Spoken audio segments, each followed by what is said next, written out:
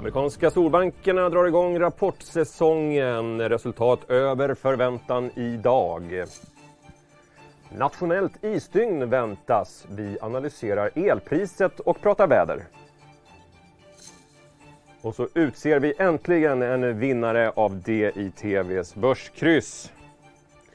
Ja, välkomna till Ekonomistudion hälsar vi alla tv-tittare och poddlyssnare. Det är den 15 januari, äntligen fredag, och det är tulpanens dag idag. Vi noterar att svenskarna är världens mest tulpanälskande folk. Ingen annan konsumerar fler tulpaner än vi. Och så riktar vi en tanke till tulpanbubblan som ju brast i februari 1637 och skickade Nederländerna in i en depression. På tal om Nederländerna så ser vi också i telegramflödet att Nederländernas regering under ledning av Mark Rutte kommer att lämna in sin avskedsansökan. Det rapporteras idag alltså. Beskedet kommer efter anklagelser om oegentligheter i hanteringen av subventioner för barnomsorgen. Det är drygt 2 månader kvar till det ordinarie nederländska parlamentsvalet. Ja, jag heter Andreas Johansson och ska lotsa er genom den här dagens sändning i Ekonomistudion, och vi fortsätter i alla fall med en marknadskoll. Nike med Kibes, en lite tråkig avslutning på Stockholmsbörsen denna vecka. Ja, men Stockholmsbörsen är ner idag ungefär 0,5%. Något bättre dock än ledande Europabörser. Det är den ökade smittspridningen och ökade restriktioner som är i fokus hos investerare snarare än det förslaget på ett nytt stimulanspaket som har kommit i USA. Även terminerna för Wall Street indikerar nedgångar / öppning i sidled här lite senare i eftermiddag. Här på Stockholmsbörsen så ser vi då att majoriteten av bolagen på storbolagsindex handlas under nollan. Securitas tappar 2,5%, följt av ABB som tappar närmare 2%. Där har Barclays sänkt sin rekommendation för ABB till jämvikt från tidigare övervikt. Noterar också Clas Ohlson som backar 3,5%. Bolagets försäljning i december minskade betydligt mer än vad analytikerna hade förväntat sig. I motsatt riktning så går Tele2 som stiger närmare 2%. DNB har där kommit med en positiv analys och upprepad köprekommendation. Tele2 följs av SEB som stiger 1%. Flera amerikanska storbanker har ju kommit med rapport idag och jag vet att ni ska prata mer om det här senare i programmet. Kursraketen Sinch som har backat här i veckan stiger 2% idag. Där har DNB höjt riktkursen med 200 kronor till 1450 kronor och upprepad köprekommendation. Tänkte också säga det att Hexatronic stiger över 6%. Fiberkabelbolaget kom en omvänd vinstvarning igår, dessutom som har tagit en ny order samt fått en uppskruvad riktkurs från Pareto. Intressant, men du Nike, svensk KPI idag också? Ja, den kom ju tidigare idag. Vi kan se att KPIF, alltså KPI med fast ränta, steg 0,7% i december jämfört med i november enligt SCB och steg 0,5% jämfört med december 2019. Det här var något mer än förväntat och långt över Riksbankens prognos. Jag tänkte att vi kan höra hur DIs analytiker Felicia Åkerman kommenterade det här tidigare idag i Börsmorgon. Alltså överlag så ser det ut att vara så att de högre elpriserna är det som slår igenom på KPIF redan nu. Man har ju väntat sig en uppgång där, men att den kanske snarare skulle komma lite senare. Det ser ut som att den har kommit lite tidigare än vad de flesta har trott. Men även som sagt rensat för energikomponenten så är det marginellt högre än vad det var i november och något högre än vad man hade väntat sig. Hur viktigt är det här, den här typen av avvikelser? Hur stora är de om du sätter dem i perspektiv, och innebär det här att Riksbanken genast kommer att chockhöja våra räntor? Jag tror inte att 0,5% inflation är det som leder till någon chockhöjning direkt. Däremot så är det väl en försmak på det vi kommer kunna få se ganska mycket av, särskilt under den första halvan av året. När vi definitivt kommer ha ett studsiga utfall i inflationen. Och det handlar dels om så kallade baseffekter, det vill säga att det man jämför med perioden året dessförinnan bjuder på stora uppgångar. Vi hade ju en väldigt exceptionell vår 2020. Men det handlar också om andra saker som energipriserna som vi redan har varit inne på, och också det faktum att SCB räknar om konsumtionskorgen varje år och nu gör man det på ett lite annat sätt i år. Så det är lite mer oförutsägbart. Till det har vi också kronan. Så att det är en mix av faktorer som skulle kunna tillfälligt leda till en klart högre inflation. Och då är frågan hur Riksbanken väljer att hantera det. Väljer man att se igenom det som en tillfällig uppgång? Eller väljer man att ta tillfället i akt att agera och dra tillbaka en del stimulanser? Jag tror inte att vi kommer se någon chockhöjning av räntan någon gång snart. Men det är möjligt att vi ser lite annan kommunikation från centralbanken. Felicia Åkerman ur morgonprogrammet Börsmorgon här alltså. Du Nike, det kommer en del oroande uppgifter vad det gäller leverans av vaccin också. Vad är det som händer? Ja, nej men det stämmer. Det är läkemedelsjätten Pfizer som drar ner på leveranserna av sitt vaccin mot covid-19 till hela Europa för att ställa om till en högre produktionstakt. Det här innebär då även att Sverige får färre doser kommande veckorna. Sveriges vaccinsamordnare Richard Bergström skriver till TT att det kommer levereras färre doser till Sverige från och med nästa vecka och 4 veckor framåt. Det rör sig om totalt ungefär 15% färre doser per vecka och det här är då för att Pfizer ska kunna öka produktionstakten till 2 miljarder vaccindoser per år från tidigare 1,3 miljarder doser. Det är lite oklart hur lång tid den här produktionsomställningen kommer ta, men man räknar alltså att det handlar om från och med nästa vecka och 4 veckor framåt för Sveriges del. Tack för det Nike. Ja, vi ska strax lyssna på ett inspelad intervju med Agneta Jönsson som är analytiker på Dagens Industri. Vi gjorde intervjun innan resultaten ifrån de amerikanska storbankerna hade kommit in. Då kan vi bara poängtera innan vi tittar på det här att Wells Fargo kommer in precis som Citigroup och har ett starkare resultat än väntat. Wells Fargo redovisar en nettovinst på $3 miljarder eller 64 cent per aktie. Mer än analytikerna väntat på alltså. Och Citigroup redovisar en nettovinst på 4,6 miljarder vilket motsvarar $2 lite drygt per aktie. Nu ska vi ta och kika på vad Agneta Jönsson säger om bankernas resultat.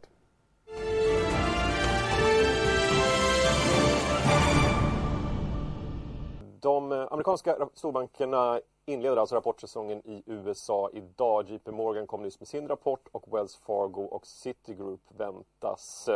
Vi har med oss Agneta Jönsson som är analytiker på Dagens Industri med fokus på banker. Välkommen Agneta. Tack. Vi ska prata JP Morgan alldeles strax, men jag tänkte först inleda med hur har förväntan varit på resultaten från bankerna?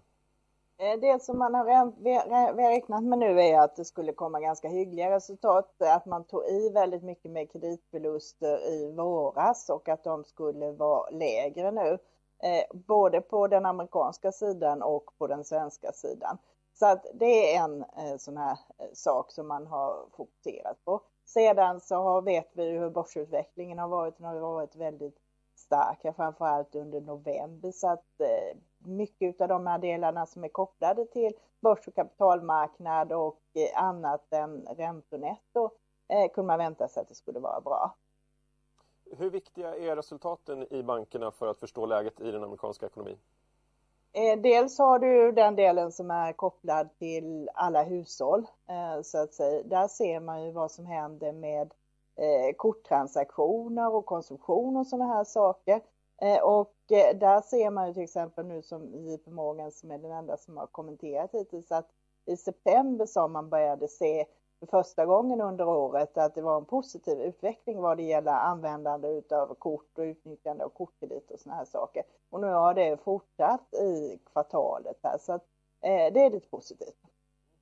Som första amerikanska storbank alltså så har JP Morgan släppt sina siffror för fjärde kvartalet. Och både vinsten och intäkterna kom in starkare än väntat. Agneta, vad kan du säga om JP Morgans resultat? Det var ju väldigt mycket starkare än väntat så att säga. Både intäkterna var ju mycket bättre.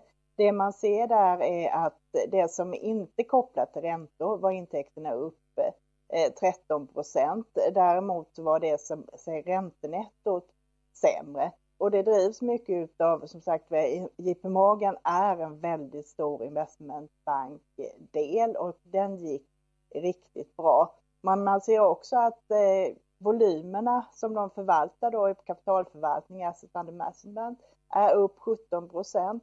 Man ser också att inlåningen i retailbankdelen med konsumenter och mindre företag och sådär ökade 30%. Och det är också en sån sak som man har sett tidigare att folk har hållit lite i pengarna och man har låtit pengarna stå kvar på bankkontot. Sen hade du ju då en vinst som blev nästan 50% bättre i kvartalet, beror på att istället för att reservera för ytterligare kreditförluster så löste man upp reserver för motsvarande 1,9 miljarder dollar. Och bland annat så säger man det att makroscenariot är lite bättre nu, och det får man väl också säga är positiva nyheter här. Vad är det de ser i sitt makroscenario som vi inte känner till? Jag har inte hunnit läsa igenom det i detaljen. Den kom ju bara för en liten stund sedan så att jag kan inte exakt svara på det. Men man säger att man har noga tittat på det här och man har ändå en försiktig bedömning, men ändå anser man att man kan göra det här. Så att det. De kommande rapporterna här nu då kommer här under eftermiddagen. Förutom kreditförluster och korttransaktioner, vad kikar du lite extra på? Det som är lite vad som händer. Wells Fargo är ju mer så att säga vad det gäller hushåll och mindre företag. Så att säga. Och även Citigroup har ju en del sådant, men de har också en större internationell verksamhet. Så att det är ju intäktssidan, hur den utvecklas och vad de säger för signaler för övrigt. Men som sagt var, det har börjat bra och det har ju också, man ska ha med sig det här att bankerna har gått väldigt starkt i USA nu sedan 13-helgen. Så att vi har ju en utveckling i år där de redan innan rapporterna här nu är upp, det var 10% på JP Morgan och Wells Fargo 12%. Så att, och det kommer sig av att vi fick den här ränteuppgången efter 13-helgen när amerikanska 10-åringen för första gången gick över 1% på 13-dagen och sen har fortsatt, det ligger nu på 1,10 och det är också sådant som är positivt för bankerna och vi får en lite brantare yield-kurva. Plus att de nu kan börja göra återköp igen, vilket JP Morgan har aviserat att man avser att köpa tillbaka aktier för motsvarande 30 miljarder dollar och det kommer ju att göras successivt här, men det är också ett stöd för kursen. Det har ju varit förbjudet sedan i somras att göra återbud. Däremot amerikanerna fått dela ut kontantutdelningar, så det har de ju gjort under året. Men återköpen är en viktig grej i det här också. Mm. Kan man dra några slutsatser av JP Morgans resultat vad det gäller de svenska bankerna? Man kan ju hoppas att att vi får se bra resultat i investmentbankdelarna. Där är det väl kanske i första hand då lite bäring på SEB som faktiskt är den som kommer först nu här den 27 januari.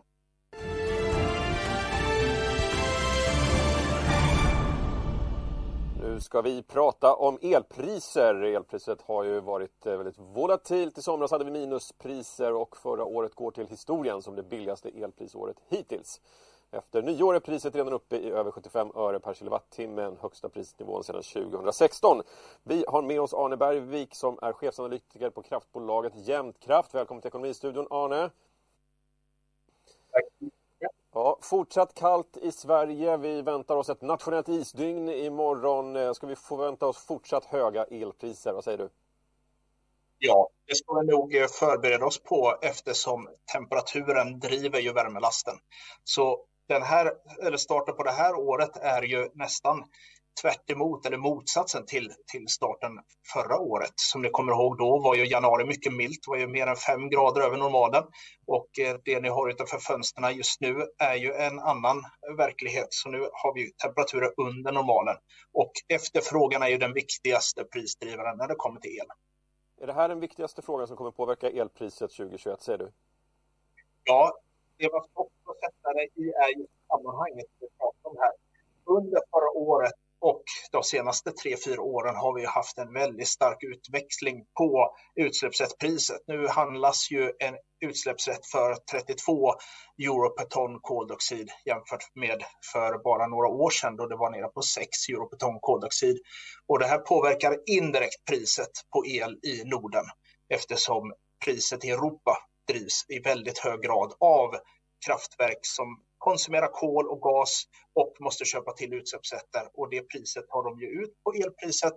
Och med den blandningen så får vi ett högre prisläge nu eftersom vi har särskilt högre utsläppsrättspriser då, på en nivå som vi har sett sedan 2008.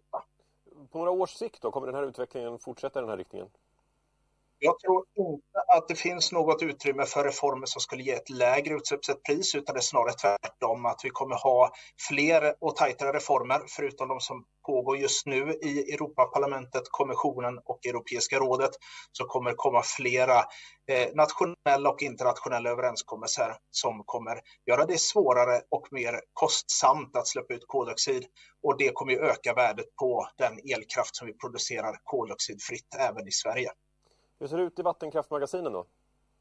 Vattenkraftsmagasinen har haft ett väldigt pressad år bakom sig. Vi hade flera tillfällen under vårfloden då särskilt i Norge tvingades vattenkraftsproducenterna leda vatten förbi turbinerna. Helt enkelt för att kostnaden för att lägga ut elen då skulle produceras på högspänningsnätet, den avgiften var högre än vad man fick ut för elen i Norge vid det tillfället.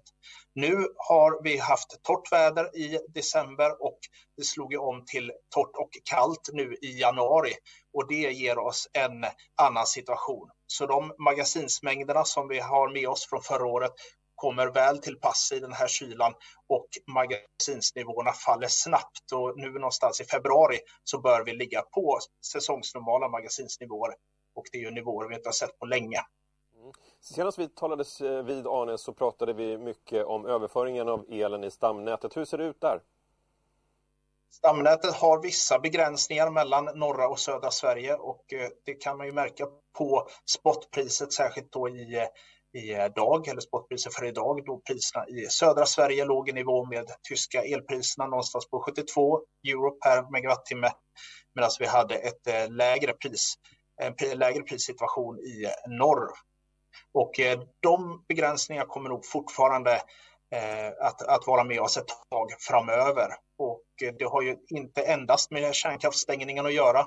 Som ni kommer ihåg så följer priset när vi stängde Ringhals 2, och nu när vi stängde Ringhals 1 så steg priset, och den starka korrelationen här, eller den starka drivkraften här, är ju efterfrågan.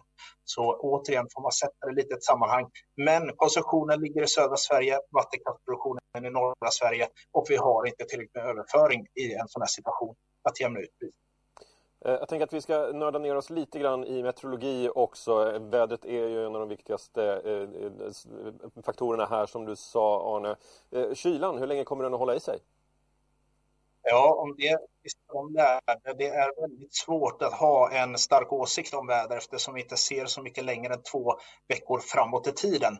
Men nu så kan vi få lite mildare framåt början av nästa vecka, men därefter så spås ju temperaturen falla igen, och det finns ju några meteorologiska aspekter att ta till hänsyn. Det här en är ju just jetströmmarna och temperaturen som driver dessa då över Nordpolen, och där har temperaturen stigit liknande det vi har sett 2009 och även då 2018 då vi fick den kalla köldknäppen i februari som höll i sig till april.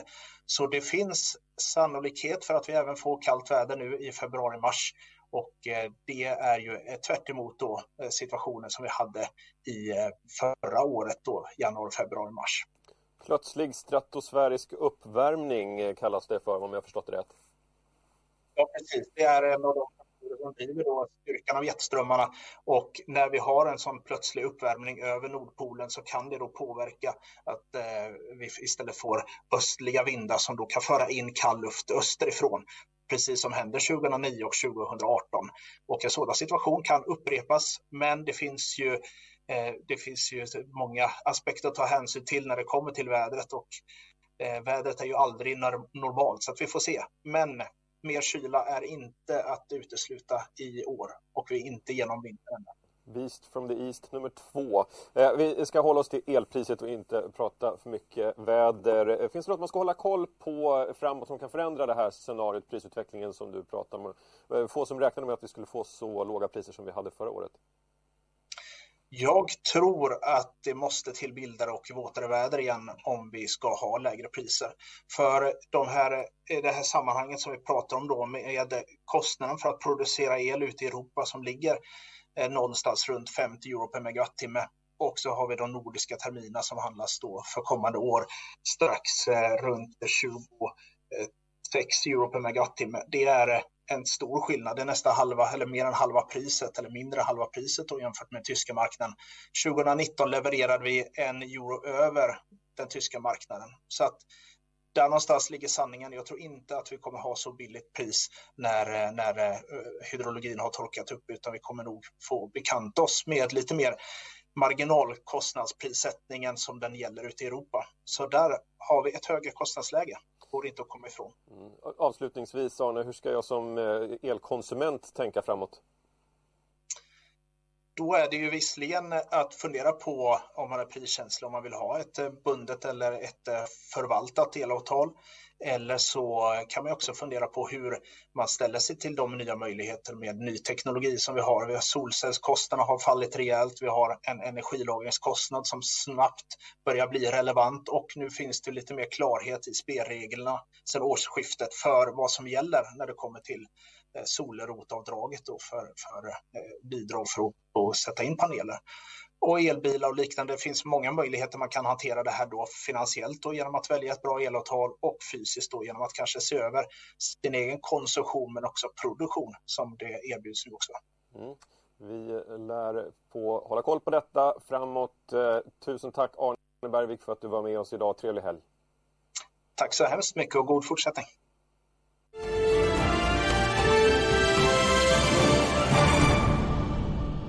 Ja, vi ska snart börja runda av Ekonomistudion på en lite mjukare not. Men innan vi gör det så tar vi oss en makromacka ifrån USA. Alldeles nyss kom detaljhandelns försäljning i USA. Den sjönk 0,7% i december jämfört med månaden dessförinnan.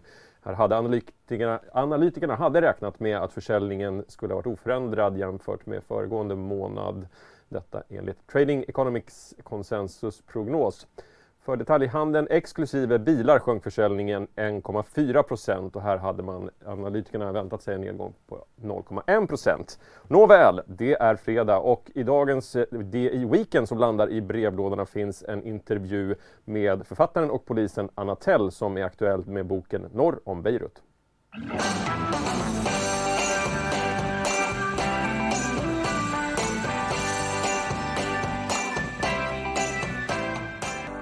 Ja, jag heter Anna Tell. Jag har skrivit min tredje bok precis som heter Norr om Beirut. Jag jobbar som polis, jag är statsvetare och har jobbat en del i Försvarsmakten också. Jag började med värnplikt i 15 månader och sen har jag gjort en sväng i Bosnien, en sväng i Kosovo, en sväng i Afghanistan. Jag kan ju skriva utifrån att jag har varit på i stort sett alla platser som jag beskriver i böckerna. Och då kan jag ju göra miljöbeskrivning utifrån att jag har sett de här platserna. Det går liksom inte riktigt att läsa sig till hur det ser ut på vissa platser i Afghanistan eller på Balkan heller för den delen. Det har funnits ett produktionsbolag som hade stora planer på en serie. Nu i coronatider så ligger det mesta i träda. Så jag tror att vi måste börja om från början. Så min förhoppning är ju att förr eller senare kan man se den på tv.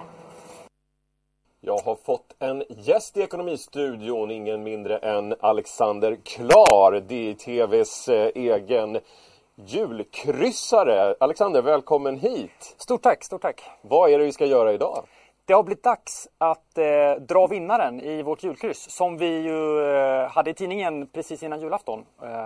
Ett litet melodikryss inspirerat börskryss. För att på något sätt försöka fånga in fjolåret och fjolårets nyheter. Precis, Dagens Industris läsare och lyssnare naturligtvis fick ju det här som en liten julklapp medan vi gick på en välbehövlig julledighet. Och du hade knåpat ihop den här ordflätan utifrån börsåret 2020, ett väldigt speciellt år, inte sant? Onekligen sådant, ett extremt år på alla sätt och ett extremt svårt kryss att sätta ihop måste jag säga, eller det kanske säger någonting om mina begränsningar. Stor respekt för människor som gör sådana här ordflätor och korsord har jag också fått tack vare att få knoppa det här innan jul. Du och jag är ju stora fan av Melodikrysset som ju julkrysset inspirerades av och Melodikrysset slog också ett rekord i antalet inskickade svar här alldeles nyligen. Hur har gensvaret från Dagens Industris läsare och lyssnare varit, Alexander? Ja, men inte lika stark. Hör och häpna. Jag hörde att det var nästan 70 000 digitala som hade svarat i Melodikrysset här om veckan. Vi nådde inte riktigt dit.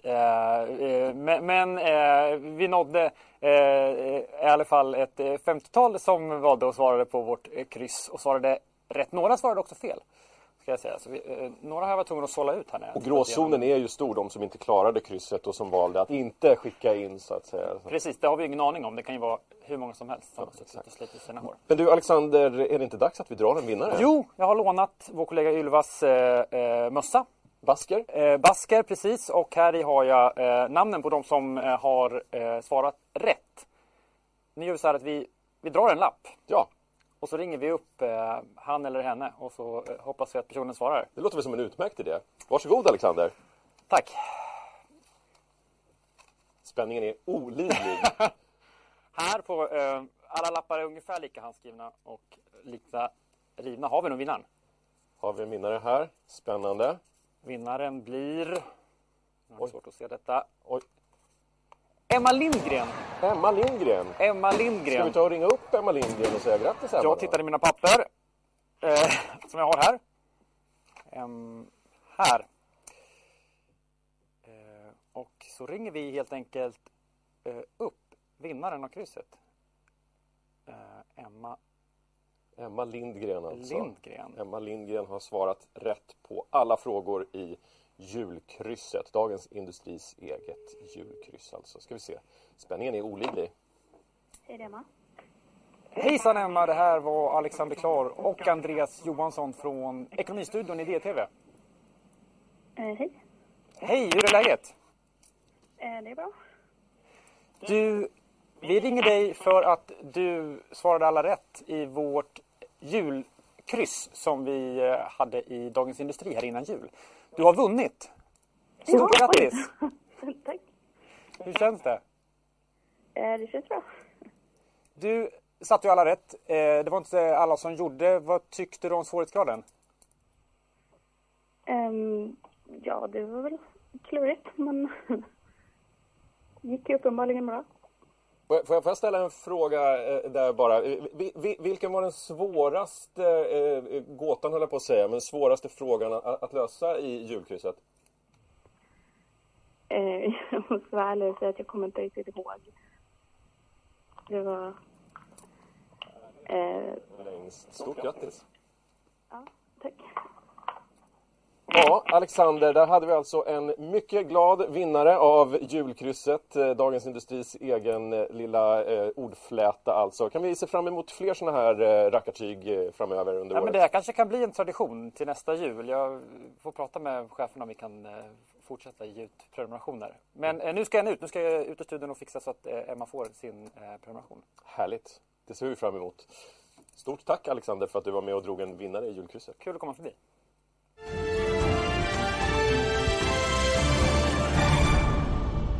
Ja, Alexander Klars gästspel här i Ekonomistudion får bli sista raden för dagens program.